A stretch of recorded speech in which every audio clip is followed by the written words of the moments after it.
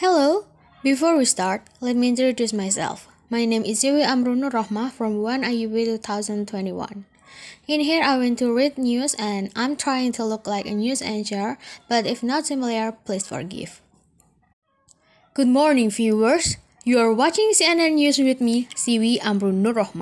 I will bring you the most updated news from all around Indonesia. This time, we will be delivering the news of Vanuatu problem with Indonesia. Indonesia has again sent a junior diplomat to defend its national interests to protect easternmost province at the United Nations General Assembly, where the small island nation of Vanuatu renewed its call to investigate alleged human rights violations in Papua.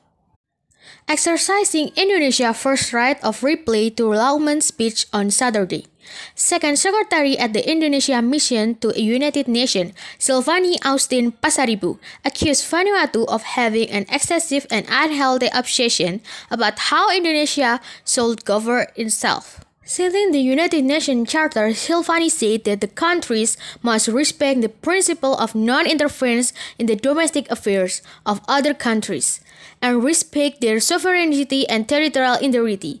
Sylvanie said, "So, instead of giving the same response, we should point out that Papua is different now." That's all the news for today. Check this out on cnnnews.com for the latest update. I'm Siwi Amru. Thank you for listening and have a great day.